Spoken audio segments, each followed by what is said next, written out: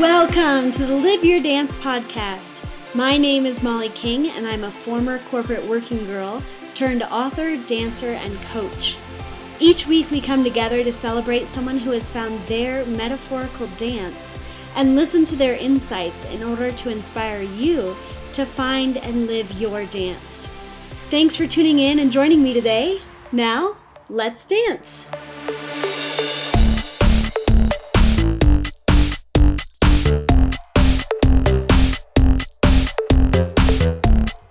Hey guys, I'm so excited to be back in the studio, and I have a much better audio setup, as I'm sure you can tell.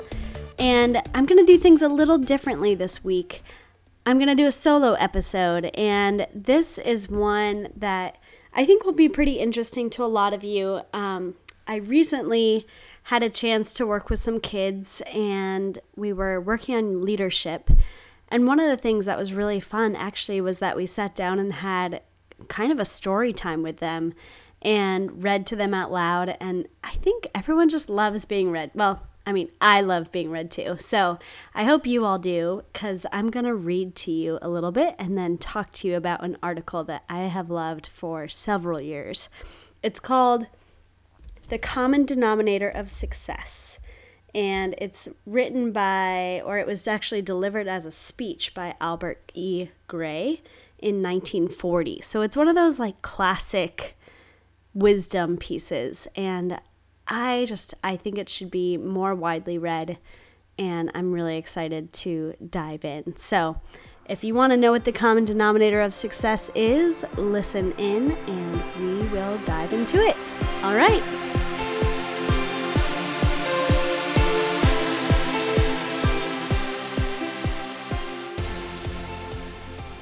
Okay, well, thank you so much for joining me on this episode. I'm really excited about this. And this is an article, like I mentioned, that I have read several times. And it just came to me that I think you guys would really appreciate it as well. So let me just set the stage. It's 1940, and we're all listeners at a life insurance conference. It's I don't know if any of you do sales meetings, but back at the company where I used to work, they made a big deal out of sales meetings and brought everyone together, and there was always a great speaker or something very inspiring about marketing or about, going after it. So imagine you're sitting there and they bring in Mr. Gray. He's one of the officials of the Prudential Insurance Company, and he's been there for over 30 years, both as an agent and in the field and as a promoter and instructor in sales development. So he knows his stuff. And he's also a writer and a speaker on life insurance. But regardless of your industry or the field that you're in, I know this will be helpful. So let's dive into it. Grab a cup of tea or coffee, or if you're driving to work, just turn this on and start to listen, and I hope you enjoy it. All right, this is Mr. Gray speaking. Several years ago, I was brought face to face with the very disturbing realization that I was trying to supervise and direct the efforts of a large number of men who were trying to achieve success without knowing myself what the secret of success really was. And that naturally brought me face to face with the further realization that regardless of what other knowledge I might have brought to my job, I was definitely lacking in the most important knowledge of all. Of course, like most of us, I had been brought up on the popular belief that the secret of success is hard work. But I had seen so many men work hard without succeeding, and so many men succeed without working hard, that I had to become convinced that hard work was not the real secret, even though in most cases it might be one of the requirements. And so I set out on a voyage of discovery, which carried me through biographies and autobiographies and all sorts of dissertations on success and the lives of successful men, until I finally reached a point at which I realized that the secret I was trying to discover lay not only in what men did, but also in what made them do it. I realized further that the secret for which I was searching must not only apply to every definition of success, but since it must apply to everyone to whom it was offered, it must also apply to everyone who had ever been successful. In short, I was looking for the common denominator of success. Dun, dun, dun. And because that is exactly what I was looking for, that is exactly what I found. But this common denominator of success is so big, so powerful, and so vitally important to your future and mine that I'm not going to make a speech about it. I'm just going to lay it on the line in words of one syllable, so simple that everyone can understand them. The common denominator of success, the secret of success of every man who has ever been successful, lies in the fact that he formed the habit of doing things that failures don't like to do. It's just as true as it sounds, and it's just as simple as it seems. You can hold it up to the light, you can put it to the acid test, and you can kick it around till it's worn out, but when you're all through with it, it will still be the common denominator of success, whether you like it or not. It will still explain why men have come into this business of ours with every apparent qualification for success and given us our most disappointing failures, while others have come in and achieved outstanding success in spite of many obvious and discouraging handicaps. And since it will also explain your future, it would seem to be a mighty good idea for you to use it in determining just what sort of future you are going to have. In other words, let's take this big, all-embracing secret and boil it down to fit the individual you. If the secret of success lies in forming the habit of doing things that failures don't like to do, let's start the boiling down process by determining what are the things that failures don't like to do. The things that failures don't like to do are the very things that you and I and other human beings, including successful men, naturally don't like to do. In other words, we've got to realize from the start that success is something which is achieved by the minority of men, and therefore unnatural, and not to be achieved by following our natural likes and dislikes, nor by being guided by our natural preferences and prejudices. The things that failures don't like to do in general are too obvious for us to discuss them here, and so, since our success is to be achieved on the scale of life insurance, or whatever industry you are in, let us move on to a discussion of the things that we as life insurance men and women don't like to do. Here, too, the things we don't like to do are too many to permit specific discussion, but I think they can all be disposed of by saying that they all emanate from one basic dislike peculiar to our type of selling. We don't like to call on people who don't want to see us and talk to them about something they don't want to talk about. Any reluctance to follow a definite prospecting program, to use prepared sales talks, to organize time, and to organize effort are all caused by this one basic dislike. Perhaps you've wondered what is behind this peculiar lack of welcome on the part of our prospective buyers. Isn't it due to the fact that our prospects are human too? And isn't it true that the average human being is not big enough to buy life insurance of his own accord and is therefore prone to escape our efforts by making him bigger or persuade him to do something he doesn't want to do by striking at the most important weaknesses we possess, namely our desire to be appreciated? Perhaps you've been discouraged by a feeling that you were born subject to certain dislikes peculiar to you, with which the successful men in our business are not afflicted. Perhaps you've wondered why it is that our biggest producers seem to like to do the things that you don't like to do. They don't.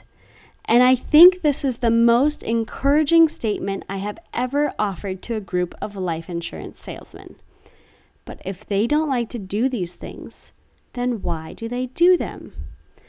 Because by doing the things they don't like to do, they can accomplish the things they want to accomplish. Successful men are influenced by the desire for pleasing results. Failures are influenced by the desire for pleasing methods and are inclined to be satisfied with such results as can be obtained by doing things they like to do. Why are successful men able to do the things they don't like to do while failures are not? Because successful men have a purpose strong enough to make them form the habit of doing things they don't like to do in order to accomplish the purpose they want to accomplish. Sometimes even our best producers get into a slump. When a man goes into a slump, it simply means that he has reached a point at which, for the time being, the things he doesn't like to do have become more important than his reasons for doing them. And may I pause to suggest to you managers and general agents that when one of your good producers goes into a slump, the less you talk about his production and the more you talk about his purpose, the sooner you will pull him out of his slump. Many men with whom I've discussed this common denominator of success have said at this point, but I have a family to support, and I have to have a living for my family and myself. Isn't that enough of a purpose? No, it isn't. It isn't a sufficiently strong purpose to make you form the habit of doing the things you don't like to do, for the very simple reasons that it is easier to adjust ourselves to the hardships of a poor living than it is to adjust ourselves to the hardships of making a better one. If you doubt me, just think of all the things you are willing to go without in order to avoid the things you don't like to do. All of which seems to prove that the strength which holds you to your purpose is not your own strength, but the strength of the purpose itself. Now let's see why habit belongs so importantly in this common denominator of success. Men are creatures of habit, just as machines are creatures of momentum. For habit is nothing more or less than momentum translated from the concrete into the abstract. Can you picture the problem that would face our mechanical engineers if there was no such thing as momentum? Speed would be impossible because the highest speed at which any vehicle could be moved would be the first speed at which it could be broken away from the standstill. Elevators could not be made to rise, airplanes could not be made to fly, and the entire world of mechanics would find itself in a total state of helplessness. Then who are you and I to think that we can do with our own human nature what the finest engineers in the world could not do with the finest machinery that was ever built? Every single qualification for success is acquired through habit. Men form habits and habits form futures. If you do not deliberately form good habits, then unconsciously you will form bad ones. You are the kind of man you are because you have formed the habit of being that kind of man. And the only way you can change is through habit. The success habits in life insurance selling are divided into 4 main groups. 1. Prospecting habits. 2. Calling habits. 3. Selling habits. 4. Working habits. Let's discuss these habit groups in their order. Any successful life insurance salesman will tell you that it is easier to sell life insurance to people who don't want it than it is to find people who do want it. But if you have not deliberately formed the habit of prospecting for needs, regardless of wants, then unconsciously you have formed the habit of limiting your prospecting to people who want life insurance. And therein lies the one and only real reason for lack of prospects. As to calling habits, unless you have deliberately formed the habit of calling on people who are able to buy but unwilling to listen, then unconsciously you have formed the habit of calling on people who are willing to listen but unable to buy. As to selling habits, unless you have deliberately formed the habit of calling on prospects determined to make them see their reasons for buying life insurance, then unconsciously you have formed the habit of calling on prospects in a state of mind in which you are willing to let them make you see their reasons for not buying it. As to working habits, if you will take care of the other 3 groups, the working habits will generally take care of themselves because under working habits are included study and preparation, organization of time and efforts, records, analyses, etc. Certainly, you're not going to take the trouble to learn interest-arousing approaches and sales talks unless you're going to use them.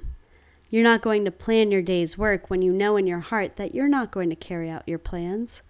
And you're certainly not going to keep an honest record of things you haven't done or of results you haven't achieved.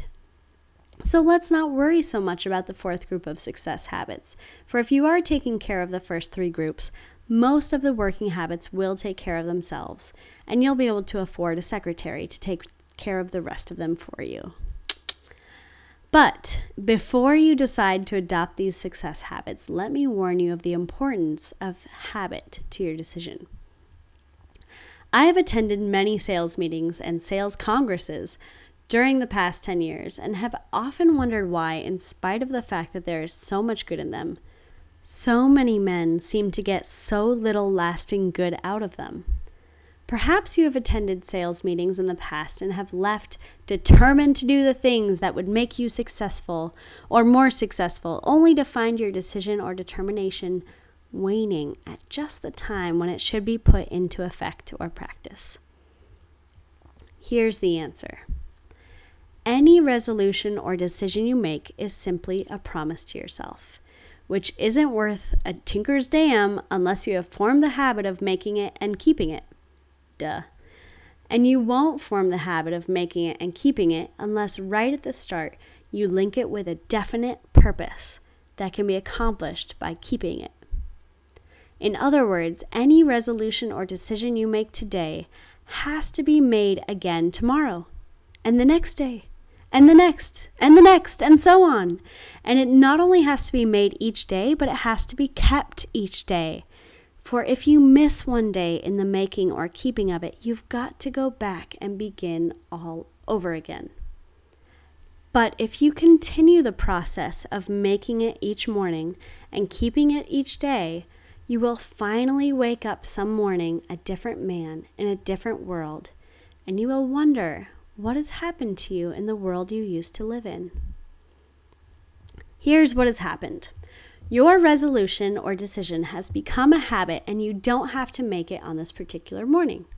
And the reason for your seeming like a different man living in a different world lies in the fact that for the first time in your life, you have become master of yourself and master of your likes and dislikes by surrendering to your purpose in life.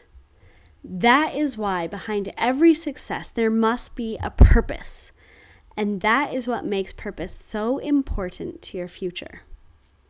For in the last analysis, your future is not going to depend on economic conditions or outside influences of circumstances over which you have no control. Your future is going to depend on your purpose in life. So, let's talk about purpose. First of all, your purpose must be practical and not visionary. Some time ago, I talked with a man who thought he had purpose, which was more important to him than income. He was interested in the sufferings of his fellow man, and he wanted to be placed in a position to alleviate that suffering. But when he analyzed his real feeling, we discovered, and he admitted it, that what he really wanted was a real nice job dispensing charity with other people's money and being well paid for it, along with the appreciation and feeling of importance that would naturally go with such a job. But in making your purpose practical, be careful not to make it logical. Make it a purpose of the sentimental or emotional type. Remember, needs are logical, while wants and desires are sentimental and emotional. Your needs will push you just so far, but when your needs are satisfied, they will stop pushing you. If, however, your purpose is in terms of wants and desires, then your wants and desires will keep pushing you long after your needs are satisfied and until your wants and desires are fulfilled. Recently, I was talking with a young man who long ago discovered the common denominator of success without identifying his discovery. He had a definite purpose in life, and it was definitely a sentimental or emotional purpose. He wanted his boy to go through college without having to work his way through as he had done. He wanted to avoid for his little girl the hardships which his own sister had had to face in her childhood.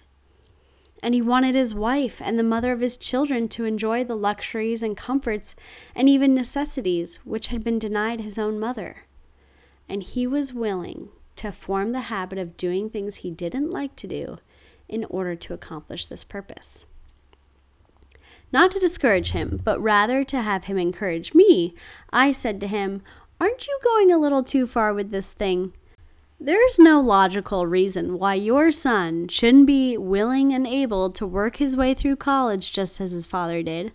Of course, he'll miss many of the things that you missed during your college life, and he'll probably have heartaches and disappointments.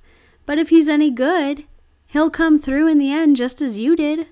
And there's no logical reason why you should slave in order that your daughter may have things which your own sister wasn't able to have, or in order that your wife can enjoy comforts and luxuries that she wasn't used to before she married you."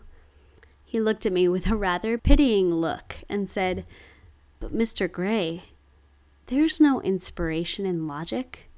There's no courage in logic. There's not even happiness in logic. There's only satisfaction. The only place logic has in my life is in the realization that the more I'm willing to do for my wife and children, the more I shall be able to do for myself." Imagine, after hearing that story, you won't have to be told how to find your purpose, or how to identify it, or how to surrender it. If it's a big purpose, you will be big in its accomplishment.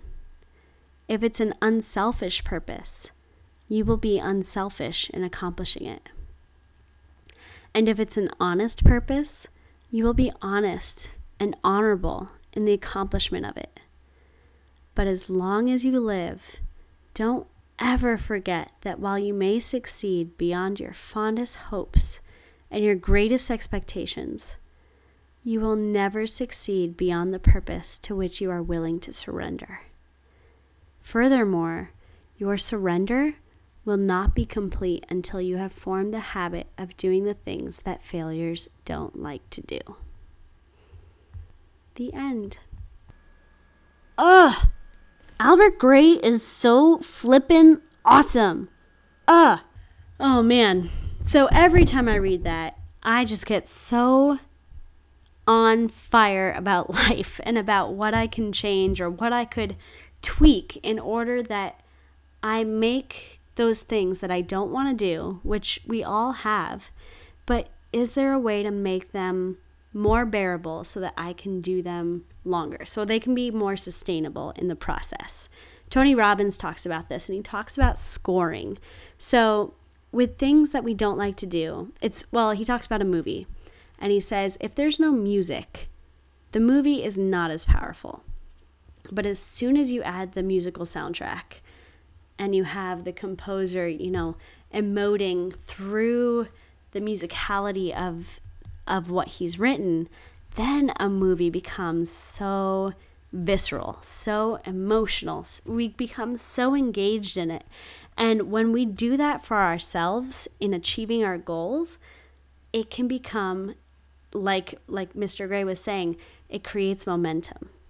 So Tony Robbins uses the example of working out, and say you don't like working out, which, for many people that's the case. And sometimes for me too.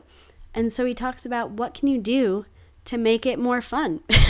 What can you do to make it more sustainable? Can you add music to your workout? Can you find a buddy or a friend that you like to catch up with and go, talk with them as you're doing a run or a walk or whatever it is. And one woman, she liked to read trashy novels. So she said if she could just get on a bike machine and get her novel, she could go for an hour with no big deal. So what are the things that you're doing that you don't like to do? And take a look at them right now and see what could you tweak. And it doesn't have to be a big change, but what could you tweak in order to make it a little more enjoyable or bearable even. This is something that I think a lot of us work on. Anyone who's a successful, driven person typically has goals or likes to set goals or has some ritual. And I myself have my own ritual. I even sell a goal setting kit on my website. And I work with my clients on not only setting goals, but then keeping them accountable. And that's a big thing that I think a lot of us use. And I love that Mr. Gray talks about this. In creating a goal, that is not logical, that reaches something deeper inside of us. Because what I have found personally is that if I have something driving me that is bigger than myself, then I can get through those slumps. Here's an example for you. Have you read the book Man's Search for Meaning by Viktor Frankl? If you haven't, I highly recommend it. This man survived not one, not two, but 4 death camps during the Nazi rule in Germany, including Auschwitz. And he's a logotherapist / psychotherapist, so he has a very interesting take on what it took for some men to live and others that let themselves die in the process of being at these death camps.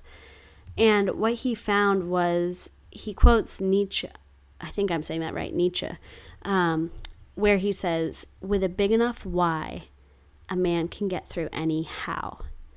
So when we create a goal that has a big enough why, that reaches us so far deep in our gut or our soul or our heart, or whatever it is for you, that it can drive you through the hardest moments, that's when we know we've found a big enough reason. And I'll bring it back down to a kind of simpler level, but I know that a lot of Americans and a lot of people seem to struggle with their weight, and I have too.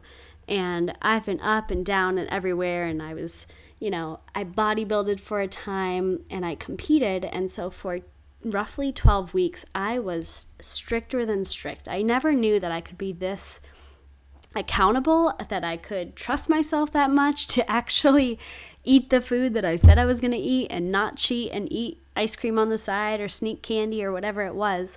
And for those 12 weeks, I made incredible progress. I dropped 10% body fat. I put on a lot of muscle. I looked great in my bodybuilding bikini and my heels and the whole deal. And as soon as I got off the stage, you know what I was doing? Eating Oreos. I was eating milkshakes. I was gorging myself on all the food I had missed. And the thing was, my why only brought me to the stage. It didn't take me any further. So even though I made all that progress, within a few months it was back on. And granted, I had more muscle in general, and I was able to, my bigger goal was to try out for the volleyball team because I had been cut the year before in college, and I made it that year, and I made it the following year, and I was able to play out my 4 years of college volleyball. But the weight didn't go back to where it was during bodybuilding, and that was because it was only a very short-term vision, a very short-term goal. And now I've found that there's a larger picture, and I've found some more momentum in actually becoming fit and enjoying the process. And I think it came for a number of reasons, and I wrote them down. I made sure that I recorded them because there was a definite shift. And for me, it was not only finding the freedom of being able to move more and be more active and what that allowed me to do and see, but a lot of it was tied into the fact that I loved who I was doing it with. And I recently started dating a guy who's very active and works a ski patrol position in the mountains, and so I started getting involved in hiking up on skis in the morning and skiing a lot more, and then hiking. And I already liked trail running, but now it was like, it wasn't just trail running for me to lose weight, to whatever. It was actually that I was enjoying the outdoors, and I was doing it with someone that I really cared about and had fun with. And the more fit I got, the more I was able to enjoy, and the more freedom I felt and dominion and just feeling comfortable in my own body and being able to go explore. And all of a sudden it was like I unlocked something, and the whole world now was a playground. And it just, my eyes were open to such a different way of viewing it. All of a sudden I wasn't exercising just to lose weight. I was exercising to explore and to play and to express my full potential and to explore my potential. There's a fun book that I read a while ago. It's called What I Know Now, Letters to My Younger Self. And in it, the woman who played Claire Huxtable in The Cosby Show, her name is Felicia Rashad. She talks about how her mother instilled in her this idea that it's her duty to explore her potential. And I love that idea that each one of us has a duty to explore the full range of our palette, if you will, the whole extreme from one side to the other, and not just live these monochromatic lives, but to really, and I'm now thinking of not only live your dance, but live your full dance, live your whole dance, the whole enchilada of your dance, whatever it is. But just explore and have fun in that process. And even if that quote unquote fun is doing the things you don't like to do, but in the name of exploring what you can do, it becomes so much more intriguing and exciting. And no longer are you working out just to hit the gym and check it off on your box. But if you're training to go hike the John Muir Trail, which I did a couple years ago, or, training for a marathon, or training so that you can do something, I find that I'm so much more willing to get up on those rainy days and actually get out there than I am when I'm like, well, I suppose I could hit snooze another time and no one will really know. And that's what Albert Gray is talking about too, that habit of making a promise to ourselves and actually keeping it. That is a muscle. And that is something my mom actually talked about. When we exercise that muscle of keeping our word to ourselves, it becomes stronger. And it's interesting, I've noted that those times when I let myself go, and it's little things and it all adds up. It's the sleeping through my alarm. It's the saying I'm going to eat healthy and then sneaking like candy or little treats here and there. And then, saying I'll be on time and I'm a little bit late, or saying, I was stuck in traffic when really I was just, on social media and I wasted too much time and now I'm late. It's those little things that add up and they erode at our character. They erode at our word and our integrity. And I've really been working on being fully aligned with what I say I'm going to do and actually doing it. And that's not to say I'm 100% perfect, because I'm not, for sure. And I have a lot of room to grow. But I do appreciate and acknowledge the fact that I'm making progress. And that makes me excited. And so when I say I'm going to do something, if it's getting up at 5:45 and getting a run in before I have to, report to my station, whatever that is at work, or, working on the podcast or whatever it is, those little moments where I actually keep my word to myself, I like to think of it as investing in myself. And anytime I say something and I do something else, that's spending money. And so the more I can invest in myself, the long-term benefits, the compounding interest that I'm building on myself is incredible. It's exponential. And it makes a difference, and it ripples out in every area, every aspect of our lives. But every time we say we're going to do something and we, change our mind and we're not being fully honest, that's not to say you can't change your plans, but in a way that is not having integrity, that's when we start to spend our money. And that's when we start to see the effects of overspending. So ultimately, it comes down to our relationships with ourselves. And if you look right now, if you look at the way you speak to yourself, if you look at the way you treat yourself, and at the way you keep your word to yourself, or if you don't, just take a little notice. Just notice right now your sheet. And how are you in each of those areas? How are you doing? And if it's not where you want to be, don't get mad at yourself. Don't beat yourself up. Just notice. And maybe if you're a journaler like I am, you can start to write those things down. Okay, here are the things that I'm doing that I don't appreciate about myself. And here are the things that I do on a regular basis. These are my habits, like Mr. Gray talked about. These are the habits worth keeping. These are the habits not worth keeping. And then how can I tweak those? Here's an example. There's an exercise I really like to do every now and then called the Perfect Day exercise, and I talk about it in my book. And basically you write down, what is your ideal day? And I like to get very specific. I wake up early at this time and I get a workout in and I eat something healthy, and then I, have time to create and to write and do things before I engage with social media and the outside world. And then, maybe I have lunch with girlfriends, and then maybe I do some work where I'm actually working with people, or I'm workshopping, or I'm leading something with other people. And then I have a great dinner with my boyfriend's family, whatever, and then I go out dancing. Like, those are kind of the elements of a perfect working day for me. And then I did what was really fun. Actually, it wasn't really fun at the time, but I took note and I took stock of what is my current day, which at the time I was working corporate. I was waking up late every day, saying I would work out, but I never did in the mornings because I was too tired. So I'd wake up late. I was already stressed. I may or may not get a shower in before rushing out the door and grabbing food, which may or may not be healthy, go to work, and from the get-go, I was in reactive mode. So I would sit down at my desk and people were already throwing things at me, and, it was just not a good recipe for the day. And then all day it felt like I was sprinting and I could never catch up. And that feeling was so exhausting after a while. And I would leave the office late because I was trying to make up work, and I'd hit the gym to get that workout in like I said I would. And then I would eat dinner probably around 8:30 or 9. I would throw laundry in, or do maybe just sit in front of the TV just to have a moment of okay, breathe. And then I'd go to bed a little bit too late, and the whole process would start over again.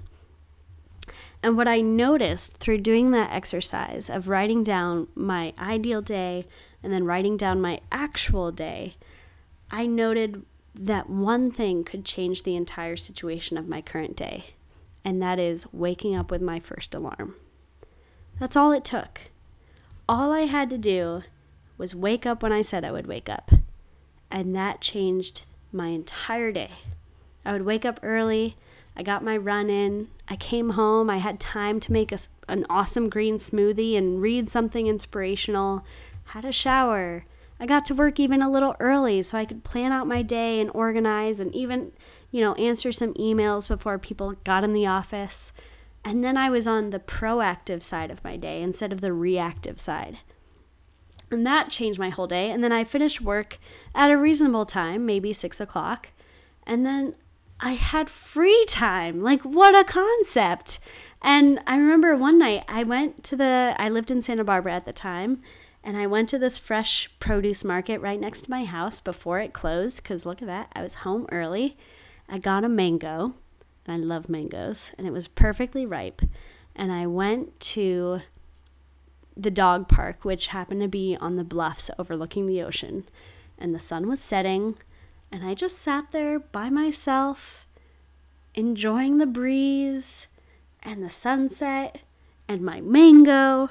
And I was like, look what happens when I wake up with my alarm. I mean, it's amazing. And it's only one thing.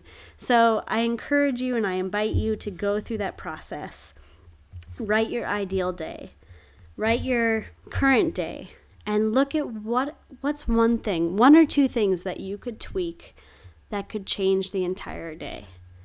And that's what Albert Gray is talking about. The habits that we create, which is just a muscle.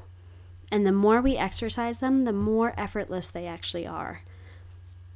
And then keeping that word to ourselves. And then being willing to do the things that failures don't want to do, which is wake up early, or work a little harder, or get to work a little bit earlier, or whatever it is. But what are those things for you? Sit down and write that out right now. Or if you're driving, just pause me for a minute and think about, what are some of the things that I could do that could tweak my entire day? And then how can I make that a habit? Do I text a friend every day? Can I call my brother or my sister or my husband or my wife and get them on board and say, okay, this is what I'm going to try to do. And I know I'm not going to do it perfectly, and that's okay, but I want to make progress. I want to see that I'm creating momentum in the right direction now. And behind all of that, let's make sure that there's a big enough why to drive us past those moments of resistance, the moments of getting uncomfortable or going farther than we want to go. What is our bigger why? And if you don't have a big enough why, then sit down and really think about it. What would actually motivate me? And it's not going to be the dress you want to fit into, or, looking good at a certain event coming up. It's got to be deeper than that, because as I found out with bodybuilding, I made it to that point. And actually the funny thing was, as soon as I got off stage from doing you have to do a model walk in your heels and, strut around each person, and you can pick your song. And I think I picked Mission Impossible or something. And so I walked off the stage and I was so proud. I had spent 12 weeks for that moment. And I went back and, high-fived my sister, who was also competing with me, and her husband, who was also competing. And, I had Oreos tucked in my bag so I could enjoy them. And I started eating them and then realized that we were being called out on the stage for our, to announce the placements. So I was still needed on stage. Like, I was so ready to be done with this, which makes sense. But the thing was, my why was definitely not big enough. And not until recently have I found a why that seems to drive me more than, sleeping in does. So find that for yourself. And remember, too, that it's not just about the goals. It's not just about checking off like, okay, cool, I did a marathon, or great, I wrote a book, or whatever it is. But it's about who you become in the process. A lot of my goals I've set because I want to be a woman capable of achieving those things. So it really isn't about the end result. And I've found actually that I'm much more detached from my end result, but I'm much more engaged in the process, because in the process is where the alchemization is actually taking place. And that's where our changing is, and that's where our growth is. It's in the process. It's not in the result. So you may or may not be the top producer of your company, but if you're creating habits that push you and that are nudging you in the direction of becoming a better salesman, then you are becoming a better salesman. And that's the point, or whatever the endeavor is. But remember, it's not about the goal. It's about who you become in the process. And I'll leave you with these last words as a reminder from Albert Gray. Any resolution or decision you make is simply a promise to yourself, which isn't worth a tinker's dam unless you have formed the habit of making it and keeping it.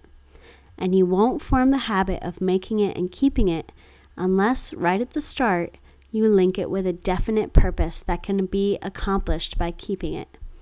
In other words, any resolution or decision you make today has to be made again tomorrow, and the next day, and the next, and the next, and so on. And it not only has to be made each day, but it has to be kept each day. For if you miss one day in the making or keeping of it, you've got to go back and start all over again. But if you continue in the process of making it each morning and keeping it each day, you will finally wake up some morning a different man in a different world. And you'll wonder what has happened to you in the world you used to live in. The reason for your seeming like a different man living in a different world lies in the fact that for the first time in your life, you have become master of yourself and master of your likes and dislikes by surrendering to your purpose in life. That is why behind every success there must be a purpose, and that is what makes purpose so important to your future. For in the last analysis, your future is not going to depend on economic conditions or outside influences of circumstances over which you have no control. Your future is going to depend upon your purpose in life. And on that note, I will sign off. Tune in with me next week. Thanks again for listening. Well, there you have it. Thanks again for listening, and be sure to like, share, and comment on the podcast or around social media. #LiveYourDance, and look forward to more episodes coming your way. Have a great day, and be sure to live your dance.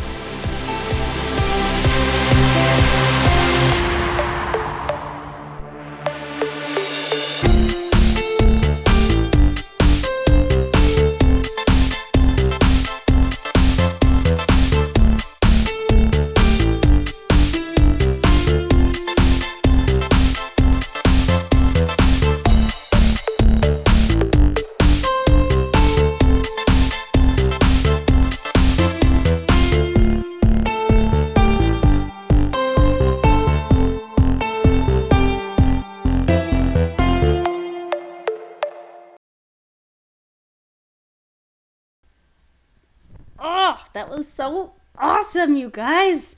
Oh, I'm so pumped.